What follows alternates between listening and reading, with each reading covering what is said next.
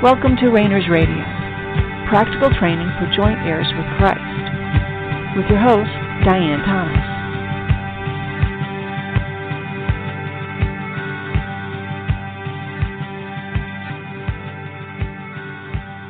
Good evening, and welcome to Rainers Radio. This is Diane Thomas, your host.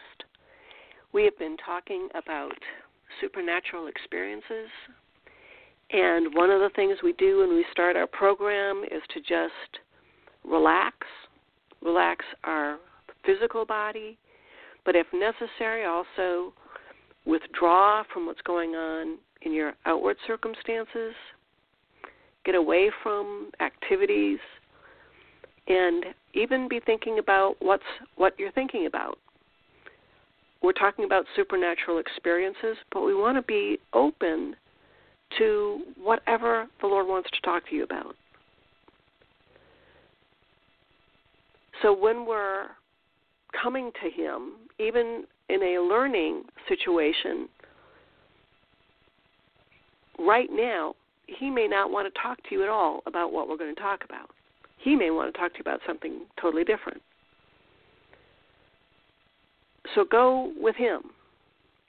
What He has to say to you is far more important than what you may think you're learning in any other venue, whether it's a book or a conference. Everything while we're here on this earth is about bringing our being, spirit, soul, and body, reuniting it, unifying it into oneness.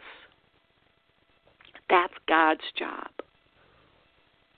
Our job is to learn to live and move and have our being as a spirit being. And that involves getting our life, our needs met, our satisfaction, our identity from who we are as a spirit being. Not a supernatural being, not a natural being, spirit being. So it's totally different than the way we usually approach learning about God. So let's just take a moment and let the Lord reveal Himself. You don't have to convince Him to be present. He is always present with you. Always. He can't not be present because He is everywhere. He is present everywhere. And if you have any desire to know Him, that desire came from Him, only comes from Him. Your enemies don't give you that desire. It doesn't come from your soul. Your soul wants to maintain control. So if you have any desire to know Him, to receive your life directly from Him, within that desire is the promise that that desire will be fulfilled by Him, by God. Because He does not tease us, does not lie to us or betray us. Now, we often misunderstand and draw wrong conclusions, but that's part of the process. We're learning how to make mistakes, and we learn more from mistakes than doing things correctly.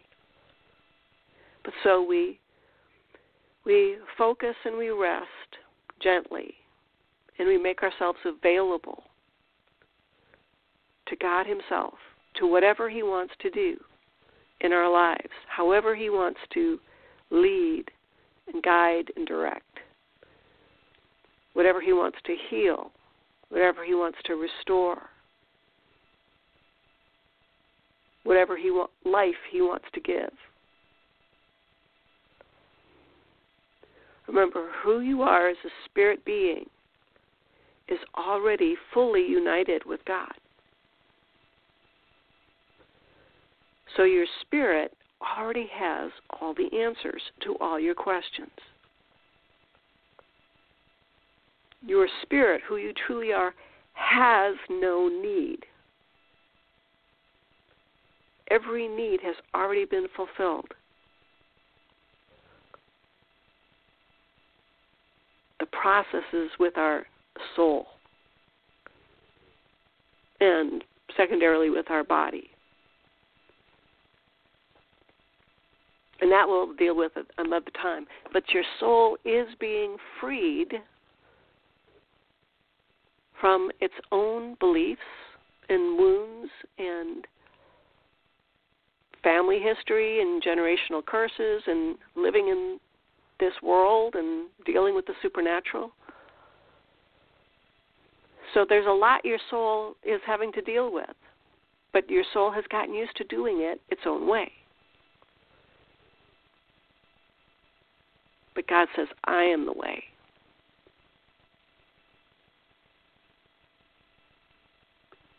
This is the way, walk in it. He is the way. He's the one who sets your feet on a path. Now, one of the things that we really have a challenge with is this whole concept of prayer.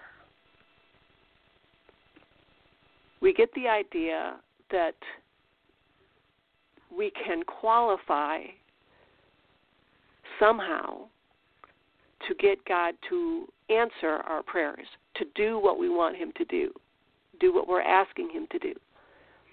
And we twist ourselves up into pretzels, and we come up with, especially if it's something really traumatic, we come up with, what can we do to get God to move on our behalf? Pleasing him, getting enough people to praying rightly, as if we say the wrong word, God isn't going to help us or bless us or heal us or rescue us. If we say one little thing wrong, or if there's 99 people in a prayer chain, and in order to get God to move, there needs to be 100. So since there's only 99, he won't move on our behalf.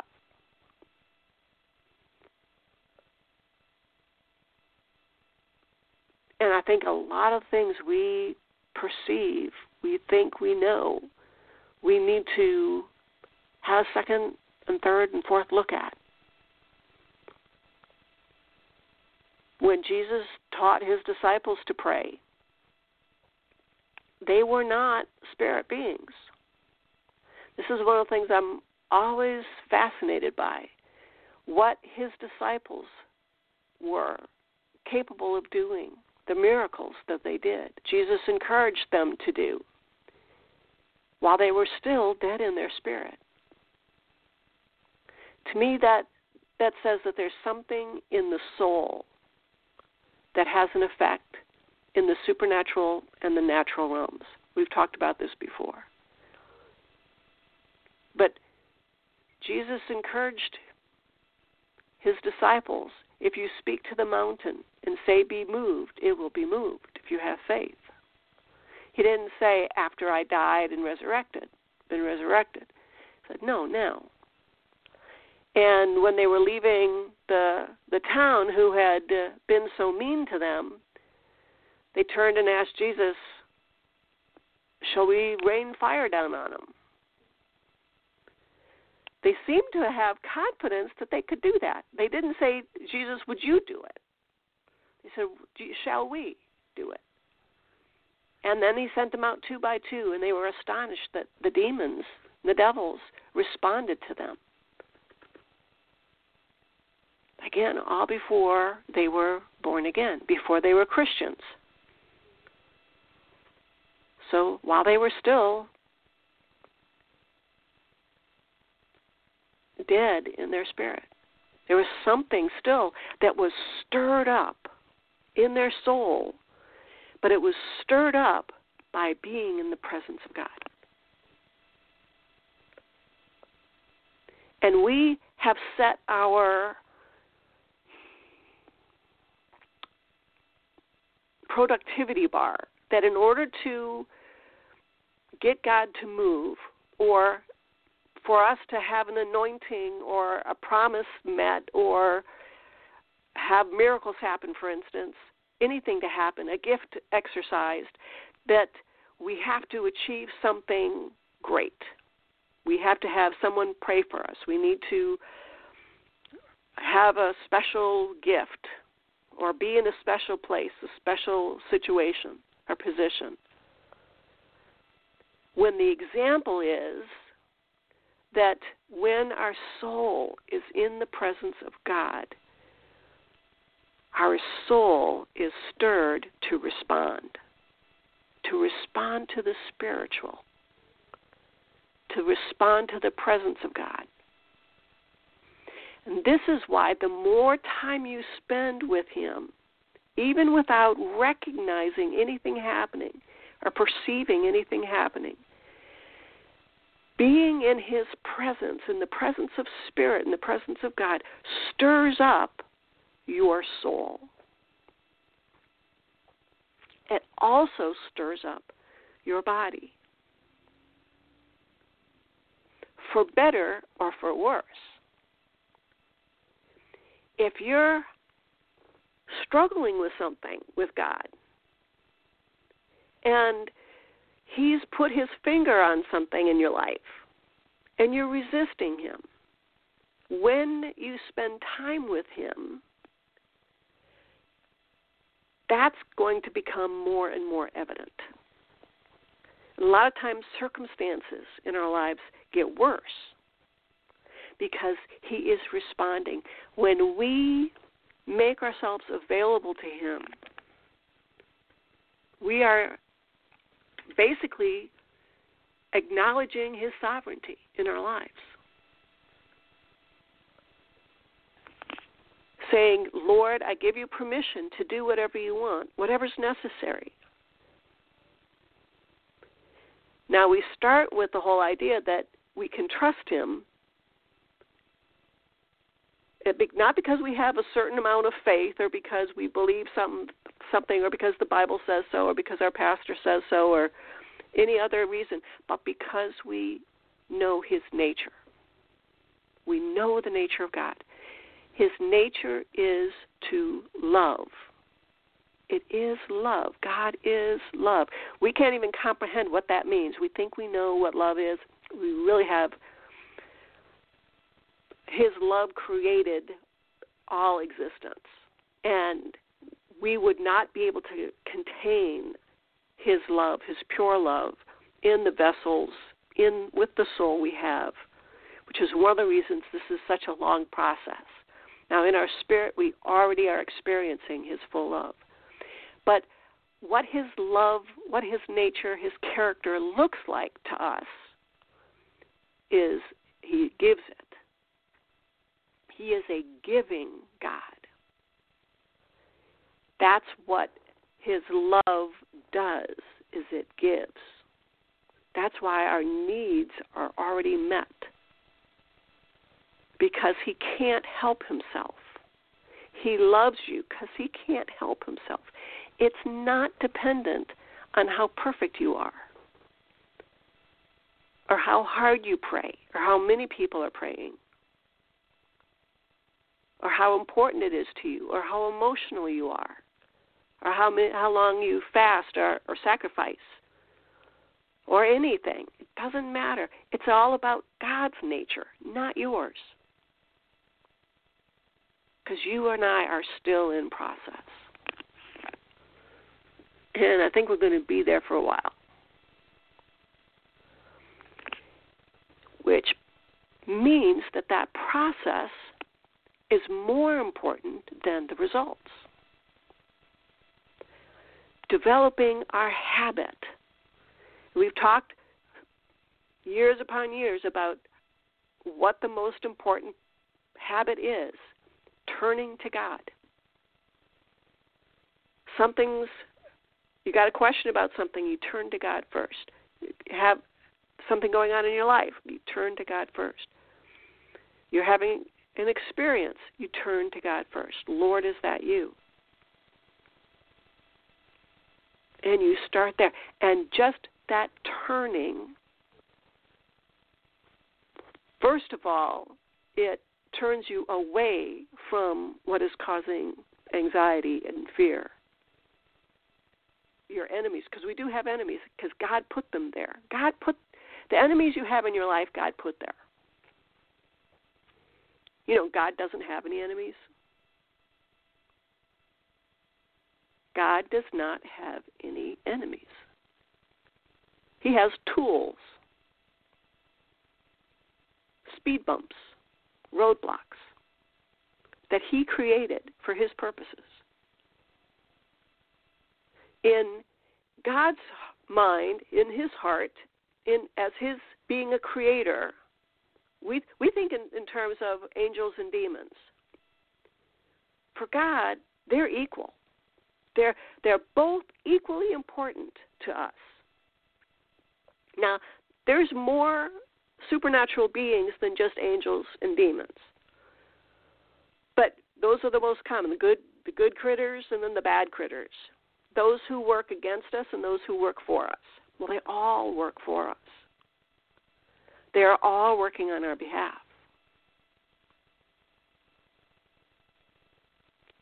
Now, one of the things that starts happening with all of us as we start experiencing some of these things is they can be a distraction.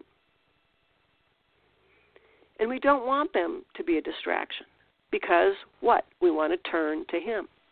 We want to stay on that path.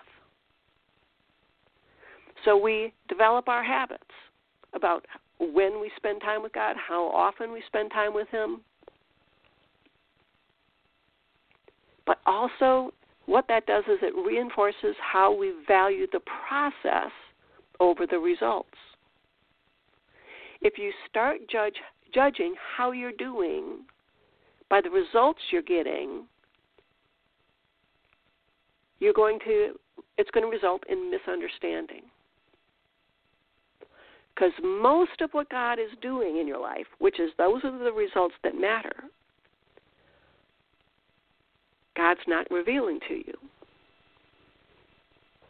He may at some time, but He's not obligated to. He's not obligated to show you where you're being transformed and conformed. He's not obligated to let you know what His plans are for you. He's not obligated to do anything. Now, again, your spirit already knows, so when we need encouragement, we can relax in that and abide in that we're right on track, we're listening, we're hearing, we're putting the one foot in front of each other exactly. We're doing what we need to do. We're doing what we can do. And what is that? Having done all, stand. There's going to be times that there's things we need to do, so we do them. We take care of, there's an emergency. Okay, you take care of what needs to be done. But then you just have the confidence that because you also are aware of His presence, you might hear from Him. He might give you direction. He might give you guidance. Odds are He's just going to have you in the right place at the right time. Or He's going to have others in the right place at the right time. He's going to bring a song to you. He's going to bring a person with the right word. Might be something you hear on the radio. Because you are already perceiving who God is in your life, because you're spending time with Him. Now what happens is our soul gets stirred up, the good and the bad. And we don't want to be distracted by that. We want to stay restfully focused on the Lord Himself, on God. Now there's going to be times when He assigns projects. He might say, okay, I want you to learn how to raise the dead. So you look at your schedule and you go, okay, Lord, how many hours a week do you want me to focus on learning to raise the dead? You can be that clinical, that objective about the process. You can say, right now, Lord, I'm waiting on you this many hours a week. Do I reduce those hours and fill in the time you want me to work on learning how to raise the dead, or is this something in addition to? Then, Lord, are there books out there that you want me to get? How do I learn to raise the dead? Are you talking about truly dead, physically dead people, or emotionally dead people? We start the process by being very objective, very clinical, very specific, and not being afraid to be, asking him questions. Because what are we doing? We're employing that process where we are in relationship with God. Where he says, jump, and we say how high. Not, okay, well, if I jump, then this is going to happen. And did he really mean that this way? And is that really him? I don't know that that's in the Bible. Maybe who should I ask to make sure that this is something that God would say? Well, if I jump, then this is going to happen, and it could affect this person. No, we respond. We ask the questions of him.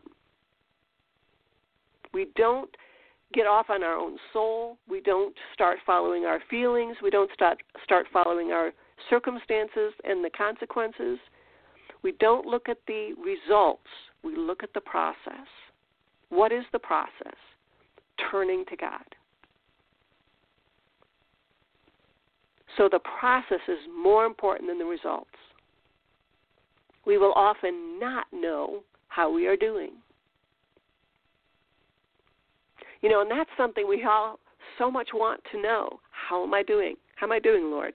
And that's a perfectly legitimate question. Ask him anytime you want, Lord, how am I doing? Am I missing you on anything? Anytime you have anytime you have any questions for him, it's better to get them out. Because you know what? He knows you have those questions. You're not slipping something by him, thinking, okay, he doesn't know I have these questions. It's better to get the questions out there. A lot of times, he's been waiting for you to ask. A lot of times, these are really big questions and very meaningful. Like, Lord, why did you let me do something so stupid when I was young?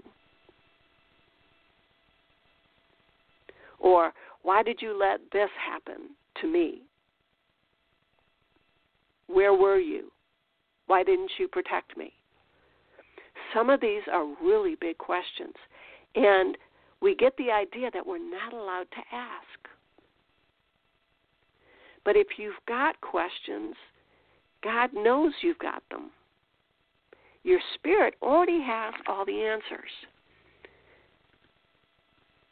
And isn't it wise and prudent for the information that we already have in our spirit to be shared with our soul? God wants you whole and complete, spirit, soul, and body. But a lot of times we won't know how we are doing or where we're going or what's coming tomorrow. And this goes against we want to know so we can be ready. But that's taking things under our own control, isn't it? We want to be ready. We want to make ourselves ready. But he says, it's coming as a thief in the night. When you least expect it. Not when you most expect it.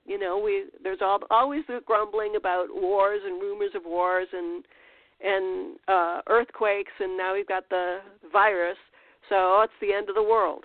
It's like, no, that would be like an obvious time, for God to end everything, however you want to believe that. But that would be an obvious time, the thief, when it's published in the newspaper that you've got gems in your safe and this is the combination.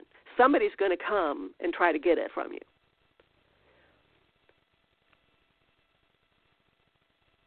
But we don't expect a thief in the night, when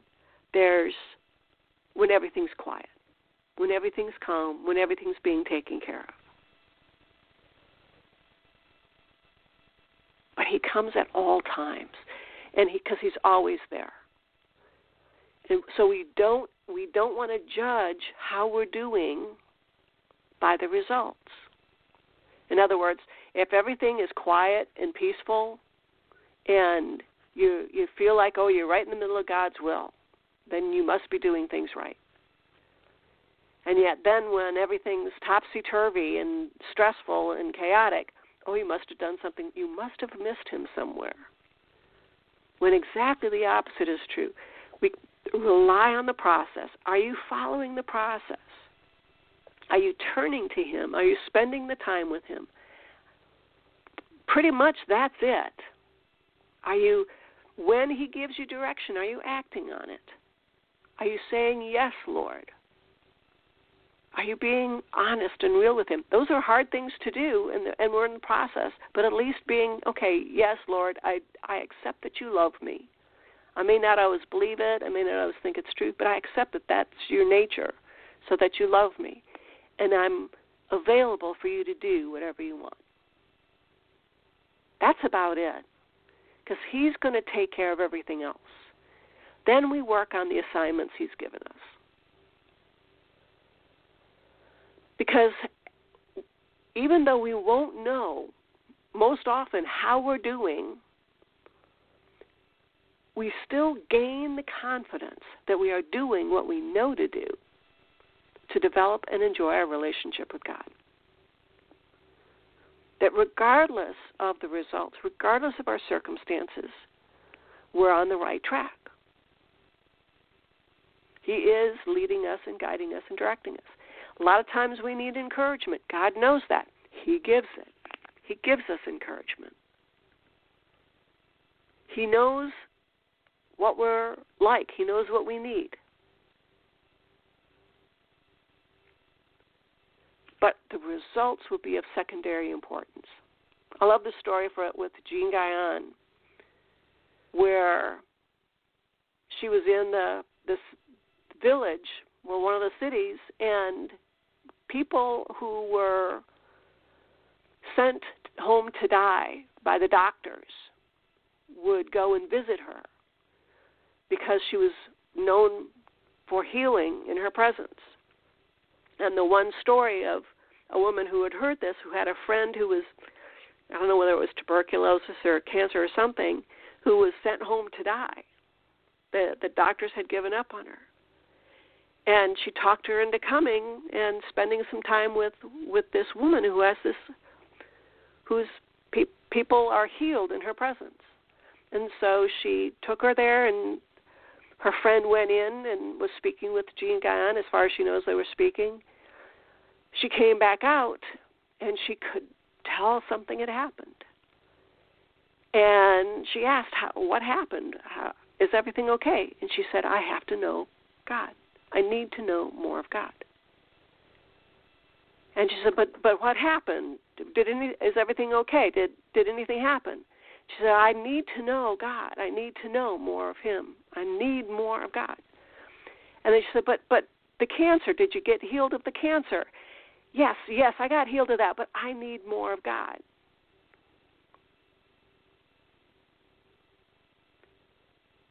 Our soul responds to the presence of God.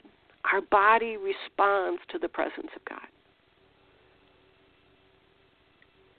But we don't judge how we're doing by our productivity, by our typical standards, how many gifts we've got, active, how we stir others, how we evangelize, how the effect we have on others or on our community. Those are not how we judge how we're doing.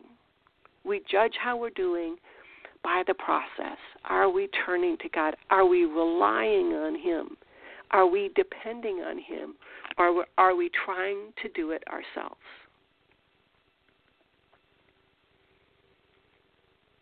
So the process, again, is more important than the results. So thanks for tuning in. Drop me a line at diane@therainersclub.org if you get a chance. Visit the website at therainersclub.org. Otherwise, we'll be getting back together again same time next week. Until then, thanks for tuning in. This has been Diane Thomas of Rainers Radio. Have a great night.